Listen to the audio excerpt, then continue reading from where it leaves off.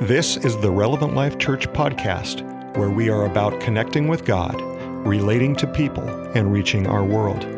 Tune in as our church goes through this week's teaching in God's Word. Good to see you this morning. Welcome to Relevant Life Church. I see new families, see old families, see families that have been on vacation forever and ever, and we're glad that you're home. I'm going to be going on vacation forever and ever here pretty soon, and I'm ecstatic about it, and you're probably ecstatic about it too. He's going to be gone. Anyway, if you're here and you're visiting, welcome to Relevant Life Church. We're a church that's passionate about Jesus. We're passionate about people. We're passionate about worship. We're passionate about the Word of God. We would love to be able to be more passionate about you by knowing you a little bit more. That sounded a little bit weird and strange there, I suppose, I guess, but all right intentions there were... Never mind, Kevin, just move on, right? If you have a cell phone, if you'd pull that cell phone out, there's a camera on that cell phone. In the front of you, if you're here and you want to make sure that we have information, would you scan that QR code? I had a question last week from someone that doesn't understand QR codes, and they're going, I don't get this. You guys talk about this. Well, there's this fancy little thing called a camera on your phone, and this technology works that if you will hold the QR code in your camera, it'll pop up and you can click on it. It'll take you to our webpage. And so really fancy, right? Smooth, easy. And there's a guest card on there that we would love to be able to connect with you if you can give us some information. And all you have to do is fill it out, hit submit. You don't have to handle a piece of paper. Well, maybe the QR code, piece of paper, all that sort of stuff. But yeah, vacations are upon us. Pastors are in and out, and Sarah was gone, and she's back. Marty and Julie were gone, and they're back. Trent and Allie are still gone. Sasser leaves this week. And so it's like we're doing all the flip-flop of all the things that are happening in the middle of summer, just like you guys are doing, right? And I can tell you, thank you for taking vacation. It's important. And I'll also say thank you for letting us take vacation. It's important. And so as we disconnect and reconnect with God, I think that's really, really important. Remember, I always say this, you don't vacate from God, right? So wherever you go, He's always there. As you're gone, remember Him. Don't take a vacation from Jesus, because He's the one that's going to replenish you. I want to remind you, too, that next Sunday, the 24th, everyone say the 24th, we have two really, really exciting announcements that we're going to be making, and we want you to be present. If you're gone, you're going to miss it. Join us online, but it's going to be some really exciting stuff. How many know that God is alive? And God is moving, and God's doing some exciting stuff. And He's doing some really exciting stuff at Relevant Life Church, and so we want to be able to share those things and let you celebrate with us as we step into the fall of 2022 of great things that are ahead. And can I tell you it's refreshing? How many feel some refreshment when you're like going, finally, we get to move forward? Finally, there's something happening. And I can tell you, God's always been working, right? We may have been a little bit disconnected from His working, but God's always been working. And so we're excited to be able to be part of that. We're in the middle of our series, Emotions. Everyone say emotions. Dreaded emotions or happy emotions, whatever it might be. One of the bylines, the statements that we have read over and over again is emotions cause tension. Everyone say tension. Say, give me some tension. Come on, give me some tension. Oh, you guys don't like, come on, give me some tension. Today we're going to create some tension, I hope. Emotions cause tension in us, and they cause tension in others.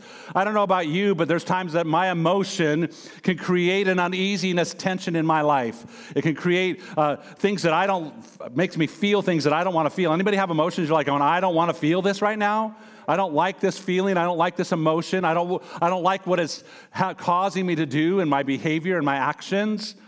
But not only do emotions cause tension in you and I, they cause tension in others.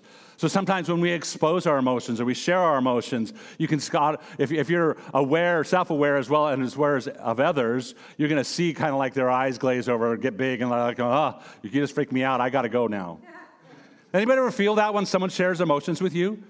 Right? I mean, they were like going, I'm checking out right now. Thank you.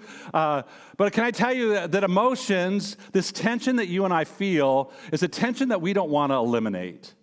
This tension that we feel in emotions is a tension that you and I need to learn to embrace. We need to learn to embrace. We need to learn to manage in our lives, not eliminate it, because emotions are of God. When God designed you and me, when God created the heavens and the earth, and 7 days into it, he created man, and he said, it is good. He created us in his image. And so therefore, because you and I have emotions, God has emotions. We can look out throughout Scripture, and there's emotions of sadness and happiness and joy and anger. We can see all these emotions that God has. But how many know that in God, his emotions are always in the perfect? He knows how to manage them. He knows how to handle them. There's never any abuse of his emotions. Can I tell you this, that God designed us to be able to control and to handle and to manage the emotions in our own lives. And so that's why this journey is so important for us, because as a result of just life, but as a result of COVID, we've noticed that there's a lot of emotions that are out of whack. And we're wanting to come and speak to that fact because God wants us to not bury our emotions. He wants us to live in our emotions. He wants us to manage our emotions. He wants us to handle them correctly. As we've noticed over the last several weeks, that there are 8 basic emotions that psychologists have come up with, and that's joy, trust, fear, surprise, sadness, disgust, anger, and anticipation. All these different emotions that all of us have experienced them, whether they're good or whether they're bad. We've experienced these emotions. How many can go, no, I felt those emotions? How many can say that you felt all 8 of those emotions this week? Maybe this morning. Like, watch out, spouse, right? Just be careful because... But not only are there these 8, but there was a psychologist that created this emotions wheel. Again, a doctor who's trained, which I think is so important for us to understand. Not that I believe there's a psychology of emotions and there's a theology of emotions. And I can tell you today that it's so important for us to understand both of them. Amen? And so when we think about the psychology of emotion, the middle circle there where you see joy, trust, fear, surprise, that's the 8 basic emotions. But if you go inward, there's an intensity of emotion. And maybe you have felt joy and you've gone to ecstasy. Maybe you have felt anger and you have felt rage. Maybe whatever, but there is an intensity of those that God gave us these basics of emotions. And if we don't learn to manage them correctly, they're gonna be seen in negative behaviors. We can look out on the outer circles that are there, and you can see not the petals that go out, the outer circles, as well as the spaces in between where they're combined. The reality is this: is that we all feel. Everyone say, "I feel." We all feel, and it's learning to understand and recognize what are you feeling and why are you feeling it. Everyone say why.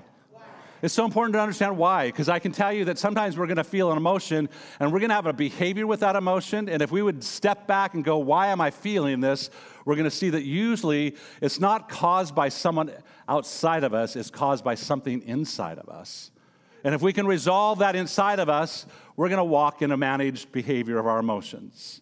This word emotions is a mental reaction, a strong feeling that arises. It has a physiological and it has a behavioral change in our body. When you feel joy, there's going to be a physiological and a behavior change. When you feel anger, there's going to be a physiological and a behavior change. For us to understand that you're not just a robot, that you're not just a monotone being, there is highs and lows. That's what makes you what you are. Paul tells us in Galatians chapter 5, he says, walk by the Spirit. Everyone say, walk by the Spirit. Walk by the Spirit. That's our goal. That's our desire, is that we're walking by the Spirit, and you're not going to gratify the desires of the flesh. And Paul goes on in this saying that your flesh is going to fight with your spirit, and your spirit's going to fight with your flesh, and they're in opposition. And I can tell you this, that opposition is going to be in your life the remainder of your life. It's not something that's going to be absolved. It's not something that's going to be moved away. When you come to Jesus and you say, Jesus, take this away, he's going to go, no, there's a flesh and there's a spirit. And there's a choice. Everyone say there's a choice. How many have discovered that you can choose to walk in the Spirit or you can choose to walk in the flesh? So the premise today is Spirit-guided people live in freedom, but emotionally driven people live in chaos. As I look at the culture today, as I look at people around me, as I look at relationships and family members at times, there's chaos. Anybody ever see the chaos? Situations happen and there's chaos. A situation happened in our family this week, and there was emotional chaos. It didn't happen in our immediate home, but it happened on the outskirts. And how many know that when there's chaos in people's lives outside, that chaos can either be invited into your life, or you can go, no, I'm not going to let the chaos come in. You know what I'm talking about? Am I the only one that lets chaos into my life? Anyone else feel chaos sometimes? Thank you. Thanks for being honest. But today, God's desire for you and me is to bring freedom. God's desire is that we live in freedom and in health. Today, I want to preach a message. I titled it at first, Why Am I Afraid? I'm going to say why I am afraid. And rather than I shifted it this morning, and I think I put it on the title page slide. Yeah, I think it says, oh, yeah, I did. I underlined when. Okay, when I am afraid. Did everyone say when? When I am afraid. You know, oftentimes we come back and go, well, no, I'm not afraid. I never get afraid. How many would ever say that you are not fearful, that you never get afraid? Nothing ever unsettles you. Nothing ever scares you.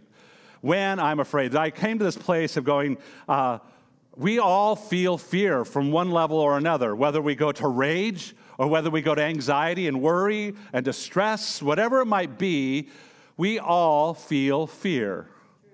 We all feel fear. So today, when I feel afraid, I can tell you that fear probably is one of the biggest things that brings internal chaos and sometimes can bring relational chaos.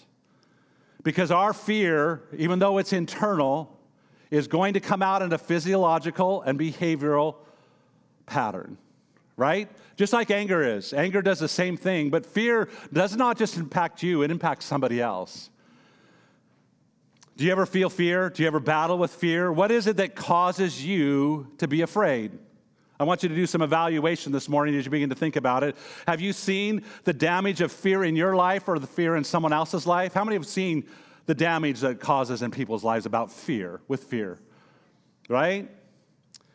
Today I want to talk about the illustration. You can go to my little fancy picture there. There you go. This is me when I was yesterday. Right? I sit in my bed at night. Honey, hold me. I know this morning I look fearless, right? I'm not Thor himself, but look like Thor, right? I'm fearless. You look and you go, well, no, he's got it all together. But can I tell you that I myself at times encounter and experience fear? I experience fear. I experience those moments of unsettling. But there was this time in my life that I let fear dominate me. You know what I'm talking about? I let fear torment me. When I was a child, I grew up and I was afraid. I was the youngest of 4 boys, and I was afraid of the dark. Now, there's a lot that goes into that because I had 3 older brothers. They brought a lot of torment. So the reason I'm in counseling today is because of my older siblings. They caused all those issues in my life. But, you know, I can tell you that I had a fear of the dark. Do you remember that? Anybody honest enough to go, you know, when you were a kid that you were afraid of the dark? You're afraid of the dark, you know, and it's like every creak is someone walking. Every shutter of the window is someone coming in. Can I tell you, you know, and remember those moments when you're thinking there and you're laying in bed and you hear those noises and you're hearing someone breathe? And then you discover it's you. Right? And you're like going, someone's right, they're right there. Oh, that's me. I have this picture in particular because the trauma of my childhood, the youngest of 4 boys, this never happened when my parents were around, but my parents would go and my brothers would watch me, and so it would be time for me to go to bed. And we had an old farmhouse that creaked, and man, I'm telling you, it creaked. And there were demons in that house.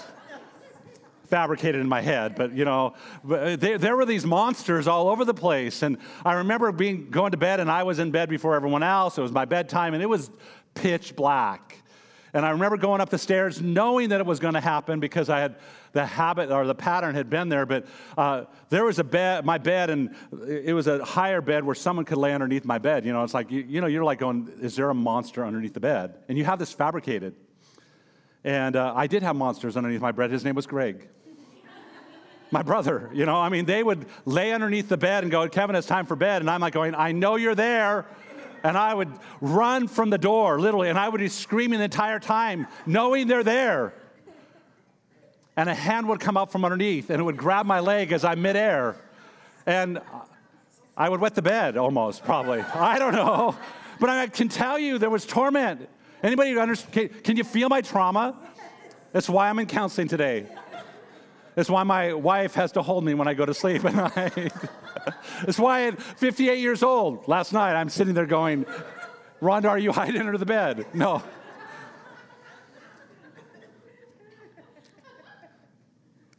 No, whatever fear it is, can I tell you that whether it's a rational fear or an irrational fear, fear is very, very real.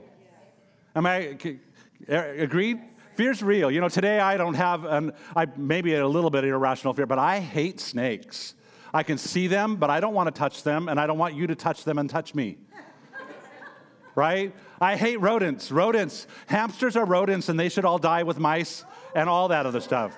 Guinea pigs should not be alive. They're rodents. Can I tell you today, we have these things called pets, and they're not pets, they're rodents. And there is a place for rodents, and that's not on this planet or in my life. What I've realized, though, is this. In studying about fear, psychologists say that there are two fears that are innate to all people. There's the fear of falling, and there's the fear of loud noises. So today, you were born with the fear of falling and the fear of a loud noise. Those are those things that are part of us, that God designed you and I with those two fears. The thing that's amazing to me is this, that every other fear that we have in our life are learned fears. They're fears that we've allowed somehow, some way to come in and dominate our lives and shape our behaviors, shape how we function, shape how we live. Fear manifests itself in many ways. Some of those fears can be as serious as a panic attack. There's defined such as a sudden or a brief episode of intense fear, a phobia that's a persistent, irrational fear that we feel that are there. They're actually saying that there's 400 recognized phobias that doctors actually treat today in our culture. But more than just a normal sense of fear, I want to say and present to you this morning that our culture is frantic with fear. Our culture is frantic with fear. They may not say, I am afraid, but their behavior is, I am afraid. We can look as a result of COVID and we can see all the different areas of life, and there's still a low sense of fear, and some in places a high sense of fear. That people are fearful of whatever it is. Fear is defined as this: an unpleasant, strong emotion caused by anticipation or awareness of danger. Everyone say awareness of danger. We're anticipating it, whether it's there or not. We may be anticipating danger, or else there's an awareness of danger. Maybe there's this idea that pain or threat could be coming to our homes or to our lives or to our family, and we're aware of it, so therefore it creates this fear sense within us. Zig Ziglar says this. He gave us the acrostic of fear. He says, the false evidence appearing real. Most of the time when we think of fear is, when we're afraid of something, fear is oftentimes a perceived fear.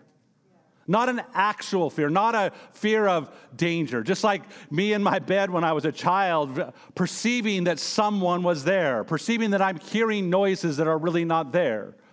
But how many know that for you to convince yourself that all of that is irrational is very difficult at times?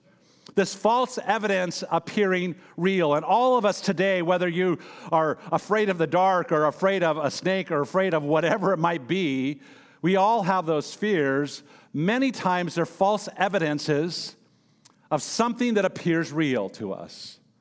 Therefore, it creates an emotion within our lives. One psychologist says there is a rampant, free-floating anxiety hovering over society.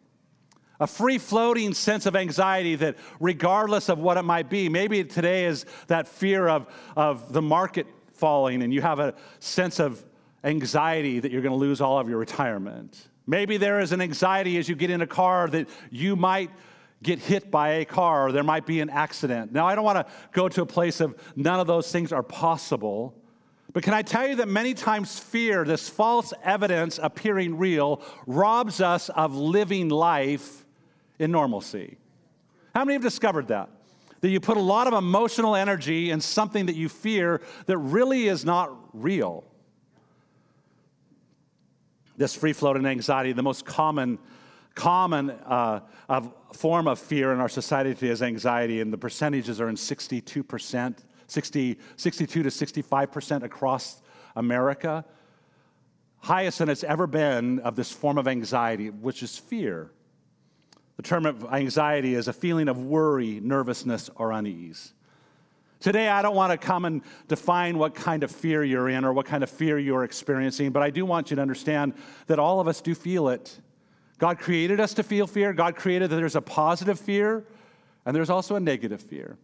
So we want to dive into that today. There's a story in the Old Testament in Joshua. Joshua, are people familiar with the story of Joshua? Joshua was second in command to Moses, and Moses had died at the end of Deuteronomy. And God shows up to Joshua and he says, Joshua, it's now your job to take these millions of Israelites across the water into the promised land.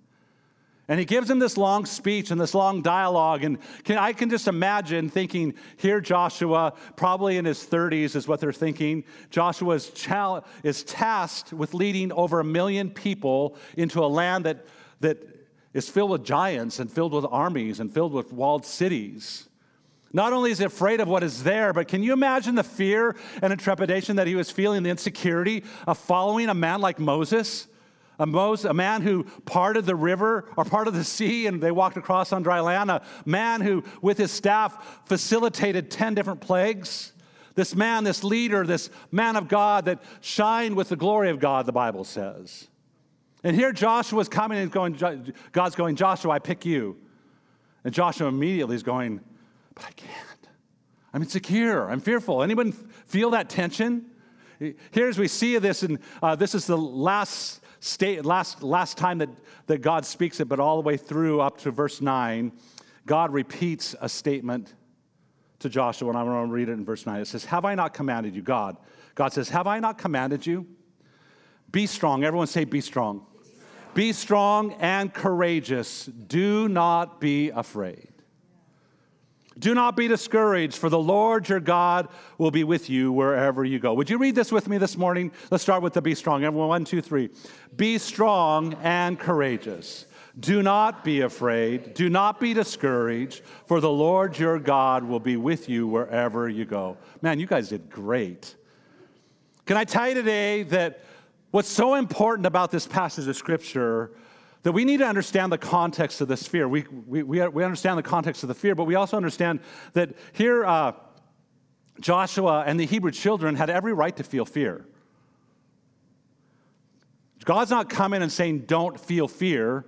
He's coming and saying, don't let fear direct you. Don't let fear guide you. Don't let fear be the thing that either makes aware or prevents you from doing what you need to do.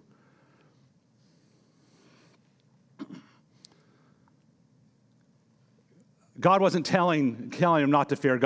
Fear is a natural response. God knew they would feel fear. Today, God knows you're going to feel fear. He was telling them not to wallow in fear. He was telling them not to choose fear. He was telling them not to make friends with fear. He was telling them not to entertain fear. He was telling them not to engage fear.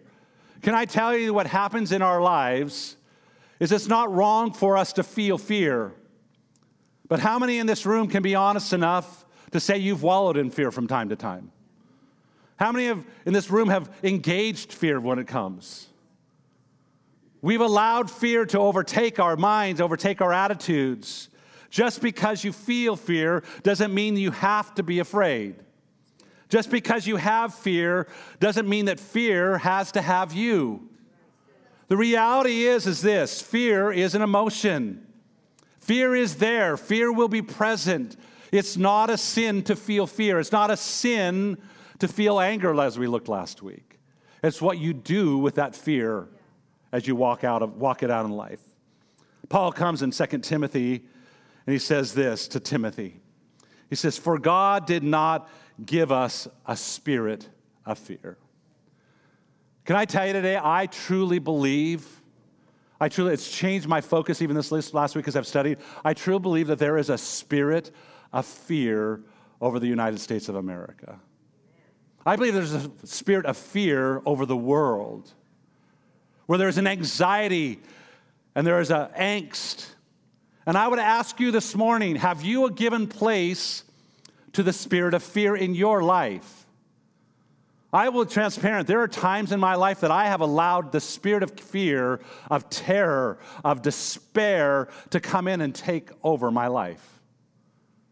Seasonal, sometimes long seasons of time. But today, Paul comes and he's a bearer of the words of the Holy Spirit. He says, for God did not give us a spirit of fear. He didn't give you a spirit of torment. He didn't give you a spirit of terror. He didn't give you a spirit that runs over your life and takes away joy. But this is what he did give. He did give you a spirit of power. Say, I have power. You have power. It's a spirit of love. Say, I have love.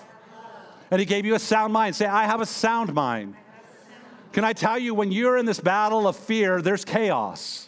There is not freedom. Paul right now is speaking about a freedom that you can walk in. A freedom that fear wants to rob from you. Fear wants to cause you to be in chaos. Fear wants to keep you away from what God has for your life. David also experienced this idea of fear, and he says, I sought the Lord, and he answered me. And what did he do? He delivered me from all my fears. Can I tell you today that when you have a fear, God's not going, oh, I am so tired of you in fear. I am so tired. Thank God I'm not God, right? Anybody else out there? Where we can get perturbed by someone's fears. God in his grace and his mercy, he's just going, if you would come to me, I will take away your fears. I didn't give you fear. I didn't give you this ability to live by fear. So today I want to give you 3 points. Number one, the problem of fear. What I've discovered about fear is that fear is very vicious in its nature. Fear is very vicious in its nature. He is looking for a victim to attack.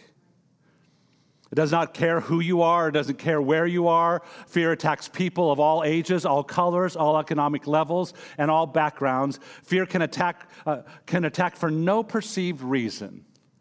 Fear in itself can alert you to something that can bring terror, that is real, or alert you to something that is false and very not real. Fear is a problem because it causes us to focus on our circumstances that blow them out of proportion. How many realize that when you begin to focus on your fear, the problem gets bigger and bigger and bigger? The what ifs become bigger and bigger and bigger. The outcome becomes bigger and bigger and bigger. The reality is this: as Christ followers, there may be 100 reasons to be afraid, but this is what is so important. There's one reason not to be, and his name is God. This God who is for us, who is not against us. This God that will never leave us nor forsake us. That's what God is actually telling Joshua when he says, be strong, be courageous. Don't be discouraged. Don't look at what's happening or what's going to happen. Don't think too much ahead. Why? Because I will never leave you. And how many know today, I think what happens is we oftentimes make our fear bigger than God. We make our uncertainty bigger than God, and we need to go back to what is certain, and God is certain. The problem of fear is that fear clouds our perspectives. It distorts, it distracts, it disables. Fear also can derail us from purpose. We see in 1 Samuel chapter 1 where David overthinks the process of Saul. And fear was keeping David from his purpose of being king. Fear can compromise you from making wise decisions. How many know that fear inhibits our decision making? We begin to make decisions based upon our fear, based upon reality. Not only can fear disrupt our lives, but fear will eventually unsettle those around you. Fear, this problem of fear. The reality is this: we can't avoid fear, but we can keep it from overtaking us. We can't avoid circumstances that are going to cause us to feel uneasy, but we can choose to be easy in God. Number two, understanding fear. Just so you understand, just so you are clarified, the enemy's agenda for your life is to consume and deter you from purpose. And if he can come in and he can deter your purpose with fear and anxiety and dread and the what ifs, he's won. What we realize about fear, there's always a negative and a positive, and thankfully there's this practical sense of fear that we should have a healthy fear of electricity, that if you put a paperclip in an outlet, it's going to shock you, and you're going, no, you should be afraid of that. That shouldn't be something you do. That there should be a healthy fear of snakes. If you're like snakes, you're stupid. Are you going to go crawl in a cage with a rattlesnake? Just saying. They bite you once, you almost die. They bite you again, you deserve to die. Just kidding. There should be a healthy fear of guns. There should be a healthy fear of a vehicle, right? We can think about the power that's in our fingertips. But there should be the practical aspects. But the Bible speaks of two kinds of fear. Number one, there's a healthy response. Everyone say healthy. There's a healthy response. And the first healthy response, or the healthy response, is what we're going to call the fear of the Lord. We can see all throughout Proverbs. We can see all throughout Old Testament primarily, but this thing called the fear of the Lord. Proverbs 9:10 says this, the fear of the Lord is the beginning of wisdom. Today, if you do not fear the Lord, that means you have zero wisdom. Today in our culture, when we think of people that don't have a fear of God himself, can I tell you, you shouldn't be following the blind because they're going to lead you into the ditch. There's lack of wisdom. You want wisdom? You want wisdom in your life? You want to be a wise person on your job? Begin to fear God. Fear God. Ecclesiastes 12:13 says this, fear God and keep his commandments, for this is the whole duty of man. Today, when you look at what's my responsibility to God, my responsibility to God is to fear him and to obey him. Simple, right? Fear and obey, fear and obey. When we talk about this idea of fear, we're not talking about intrepidation. We're talking about a reverence. We're talking about a respect. We're talking about an awe. To realize that God himself is awesome and God himself is majestic. When we come and we talk about worship this morning and you're worshiping the Lord and you're encountering his presence, most of the time it's not, hopefully it's not flippant. That when you're singing these songs about the God that you and I serve, you're stepping back going, no, this God is a God of character. This God is a God of mercy. I deserve judgment and he gives mercy. I deserve banishment and he gives acceptance. Scripture also talks about an unhealthy response. That's where I want to focus this morning. The unhealthy response. This fear is synonymous with dread, alarm, fright, apprehension, perplexity. You can see it all throughout Scripture about the different types of fear that are there. 1 Kings chapter 19 is an epic example. We see this battle between Elijah and Ahab. Remember the battle of Elijah and Ahab? They're on the top of Mount Horeb, and they've banished all prophets from the land. His wife Jezebel is an evil person. Ahab is evil himself. They've set up all these false prophets and false gods. And Elijah calls all the prophets to the top of Mount Horeb and he says, okay, we're going to have a battle between the gods. And all these prophets for their God gather around and we're going to say, whoever wins is the one whose God is going to ignite this and consume this sacrifice. This epic battle that is taking place, and we can see that God wins. God wins, and God ends up rebuking the drought and causes rain to come. And you think from this example that Elijah's like going, yes, wow, victory. But I want to tell you the very next chapter, rather than Elijah going to victory and success, this is his response. It says, now Ahab told Jezebel everything Elijah had done and how he had killed the prophets with the sword. So Jezebel sent a messenger to Elijah to say, may the gods deal with me if ever so severely, if by this tomorrow I don't make your life like one of them. Basically, if I don't kill you by tomorrow, you're going to be lucky. Elijah's response, rather than standing in faith, rather than standing and going, look what my God just did, Elijah's response is like many of your and my response. Someone brings a threat, someone brings an intimidation, and Elijah says, it says in verse 3, it says, Elijah was afraid. Everyone say afraid. And it didn't say he stood and fought. It says he ran for his life. Today, you may not be a runner for your life in the sense of physically running from things, but can I tell you that many of us, out of fear, will retreat within ourselves? Many of us, out of fear, will retreat rather than pushing forward on the mission of God. We step back because we're afraid of what a spouse might say or a family member might do or what our job might declare over us.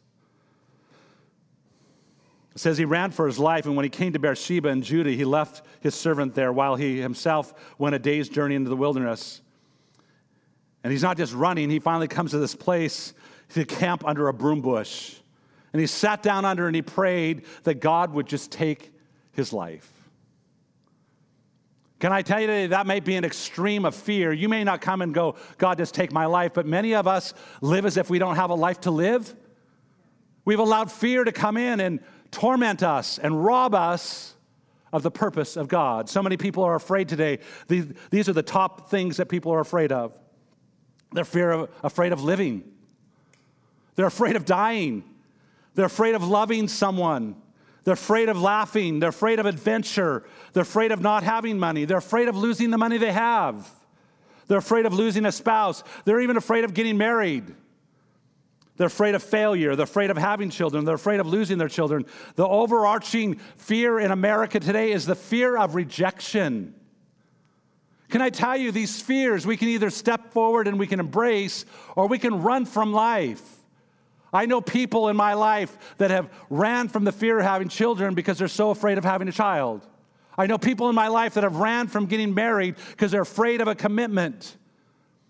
I know people in my life that are afraid of changing a job to something that they are able to do because they're afraid of the transition. Whatever it might be, this irrational fear that we have given attention to that causes us to run from God's purposes. Today, I want to take the next few moments and I want to tell you how we are to deal with fear. Everyone say, deal with fear. Ultimately, fear seeks to render us useless. Ultimately, the goal of the enemy is to make you useless. The goal of the enemy is to keep you from the purposes of God. The goal of the enemy is to go, I'm not going to let them believe that they have a value. I don't want them to believe to be strong and courageous. I don't want them to realize that their God can do anything. Can I tell you that many of us don't pray prayers that we should pray? We don't pray crazy prayers because we're afraid that God's not going to answer a crazy prayer. We pray prayers that we think that we can somehow figure out how to answer ourselves. Am I correct? And God says, no, I want you to pray crazy prayers. I want you to deal with this fear. I want you to realize that I am bigger than dealing with fear.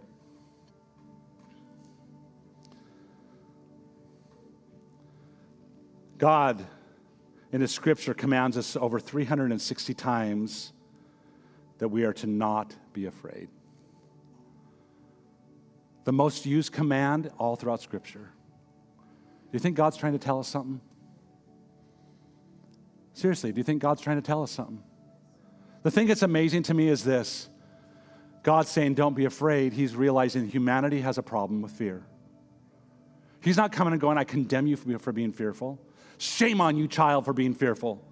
Just buck up. Just be a man. He's going, don't be afraid. You're going to experience fear. Fear is going to happen. Society is going to bring things. The enemy is going to bring things. Fear is going to be present. But He comes back and says, don't be afraid.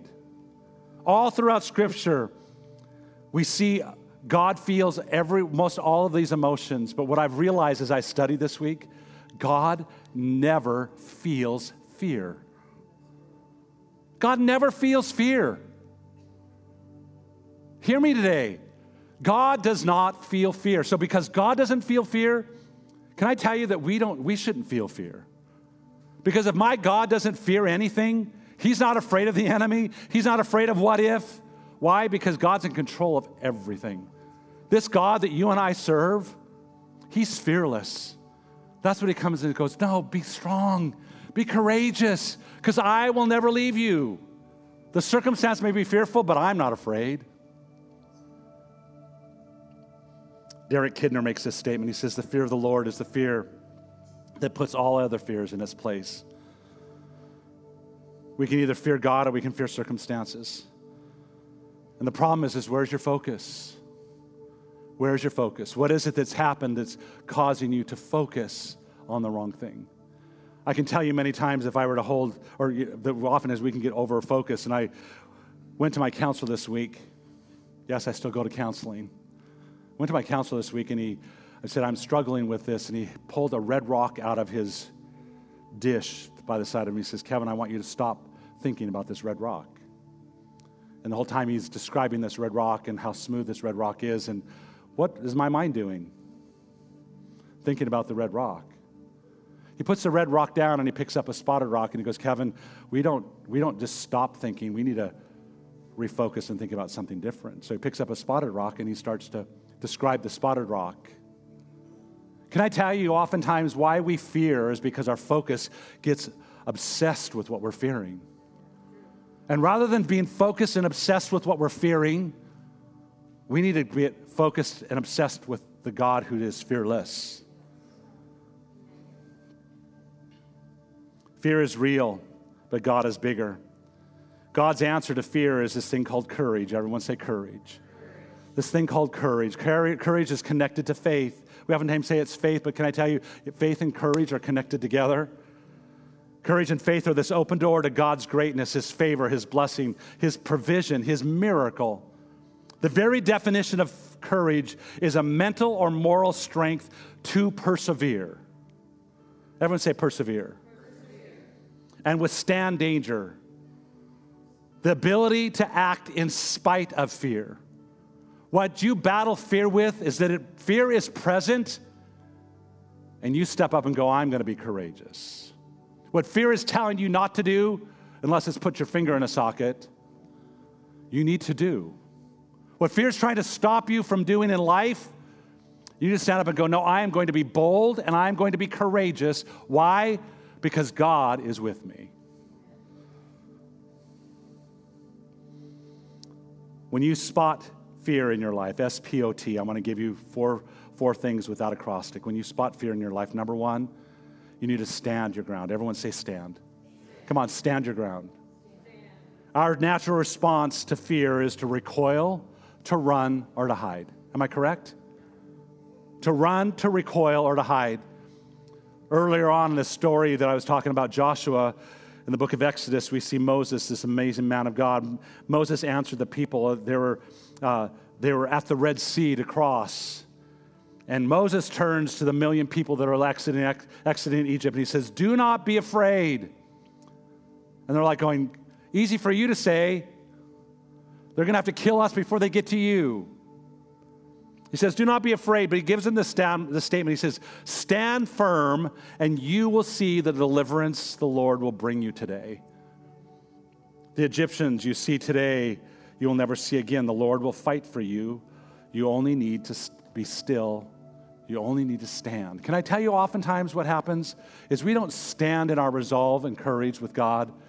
We recoil and we hide and we entertain and we make fear our company. We bring fear into our life and we go, well, no, this is just me being cautious. Can I tell you today, God is not a cautious God. God is a bold God. We need to stand. Everyone say stand. Not only do we stand, we need to pray. The P is for pray. Pray for peace. Philippians chapter 4 says this, do not be anxious for anything, but in every situation by prayer. Everyone say by prayer. I don't know about you, but I've discovered in my life, I pray far too little. Can I tell you that God loves our thank you, Jesus, for this food prayers? That God loves thank you as I lay my head on this pillow prayers? But can I tell you that God is a God of relationship? God is a God that desires to not just hear you talk, but He wants to talk to you. And prayer and conversation lasts a lot longer than a 3-minute ditty. Prayer. Paul is writing, he says, don't be anxious for anything, but by prayer and petition and thanksgiving. This is a process. This is a repetition. This is something that we do. We get in the quiet place with God, and it comes in and it says, and the peace of God, which transcends all understanding, will guard your hearts. This idea of praying for peace is coming and going, why do I have dis-ease in my life? Why am I uneasy? Why am I feeling fearful? Identifying it and targeting it with prayer. So stand and pray. The next one is to object to the lies. You have a choice to believe the lies of fear or believe the truth of God. Many of us don't believe the truth of God because we don't know the truth of God. Ouch, that should hurt. Many times I feel fear because I don't practice the truth of God in my life. I can't identify the scripture that I need to quote. Anybody else out there? Can I tell you, we got to know the truth more than we know fear. 2 Corinthians chapter 10, verse 5 says, we demolish arguments and pretension, that's every pretension that sets itself up against the knowledge of God. We've all watched the trial shows, have we not? And the attorneys are there, and so witnesses on the stand, and they ask a wrong question, or the witness answers a wrong question, and the attorney says what? Can I tell you what needs to happen in our brains? Is we need to come to a place and go, I object. I'm not going to entertain this. I object. I'm going to stop. I object. Fear causes static in our life. You know, I have this wonderful little Hello Kitty boombox up here. I can't go too far. I have a leash. Some of you are like going, what in the world is that? I felt like I needed to have my rocking chair and say, everyone under 20, would you come up and around and let me tell you a story. Once upon a time, there was a thing called a radio. We call this a boombox. And this radio had a little dial on it that changed channels. You're saying, what am I doing here? I want you to realize that fear is this in our life. Fear causes static.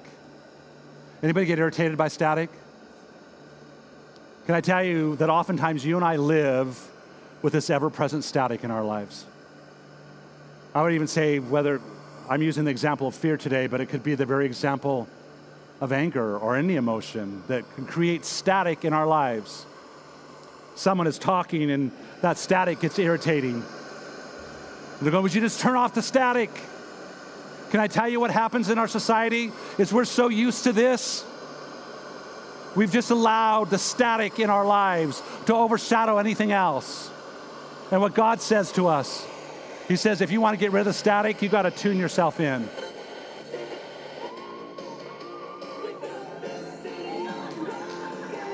Great song, right?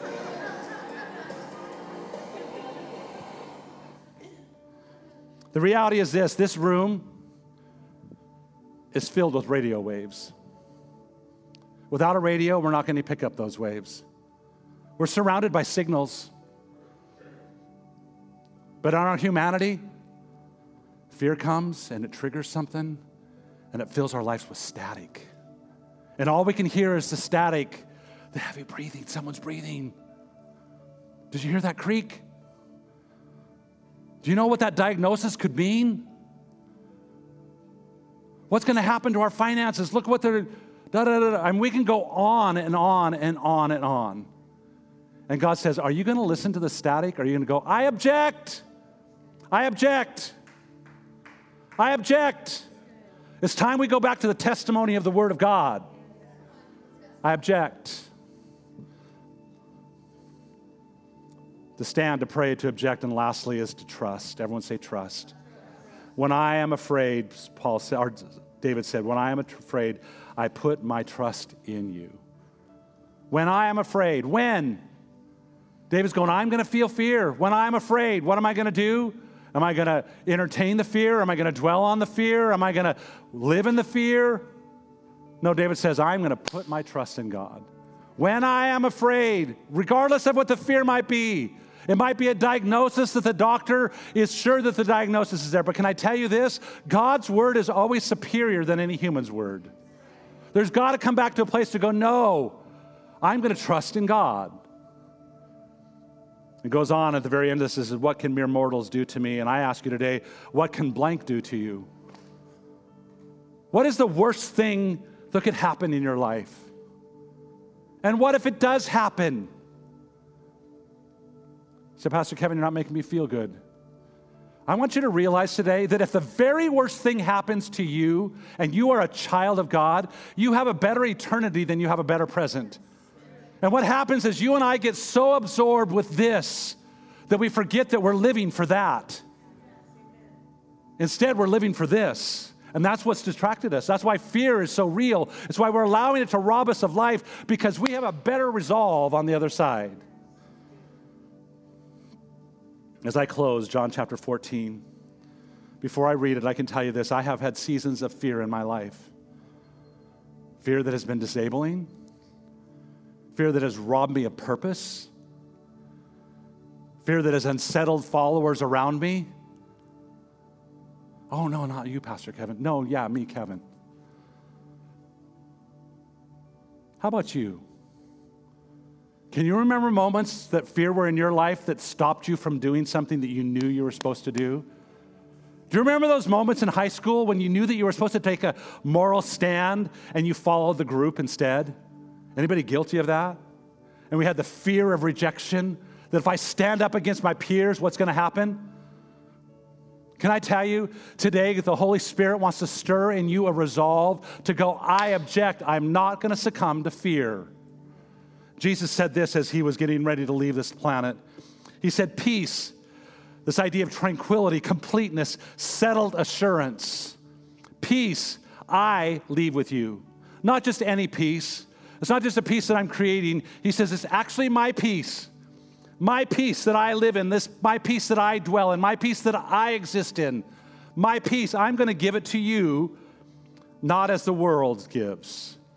The world gives peace based upon circumstances, right? He goes, I don't give them to you this way. He goes, do not let your heart be troubled and do not be afraid. Don't let your heart be troubled. Fear's going to come. Fear's going to come. The emotion of fear is going to be there. If it's a snake, run.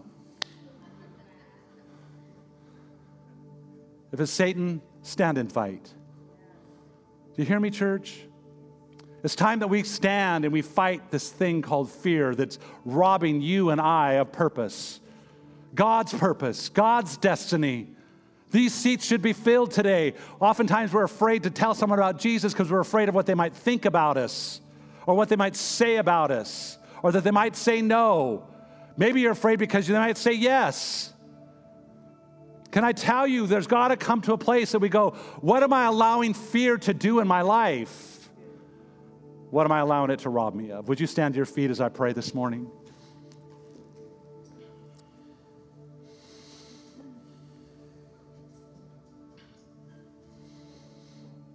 Today, if you want freedom in your life from fear, would you just lift your hands across this room? You want freedom from fear. God, today, you see the transparency and the honesty of every person in this room. And God, today, we serve notice upon fear. Come on, say, I serve notice on fear. God, today, we don't step in the name of Kevin. We don't step in the name of David. We don't step in the name of Rhonda. We step in the name of Jesus Christ, the one who shed his blood for us. And God, we come against a spirit of fear. Come on, church. We have the authority in the name of Jesus. Say, I bind the spirit of fear. Come on, I bind the spirit of fear. And in the name of Jesus, we cast down fear and every illogical thought and pattern that wants to overtake our lives. In the name of Jesus Christ. God, today, we thank you that you're a God that does not banish us because we have a feeling of fear. But God, you tell us how to endure fear.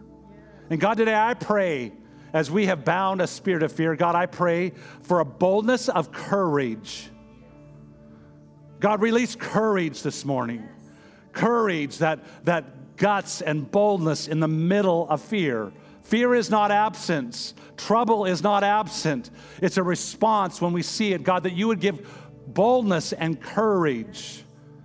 God, when we might feel troubled, God, would you help us to respond not in running and hiding, but in standing in confidence. God, I pray for a body of believers, God, that are bold and confident and courageous in the God that we serve. God, today, God, where there has been fear that has brought torment, God, there may be even those that are in this room that has brought so much torment, God, so much mental anguish, God, that there is issues today in their body. God, I pray for healing in their bodies. I pray for healing in their minds. God, I pray against anxiety-ridden, God, that has taken place over our land.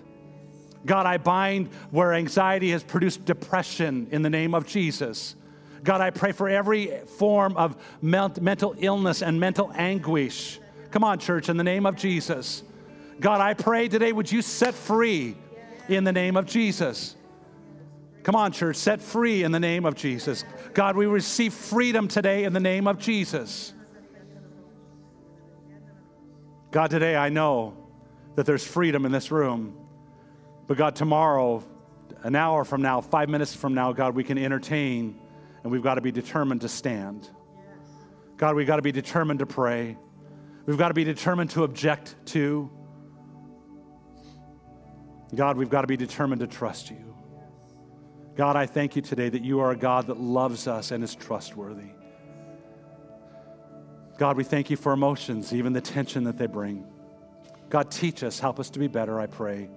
Everyone said, amen, amen. If you're here today and you need prayer, we have our prayer team that's coming. Maybe they would pray with you about fear. Maybe you need someone to lay hands on you. We believe in the power of prayer. If you're with us, make sure you connect with someone. If you're not new here and you see someone new, would you connect with them?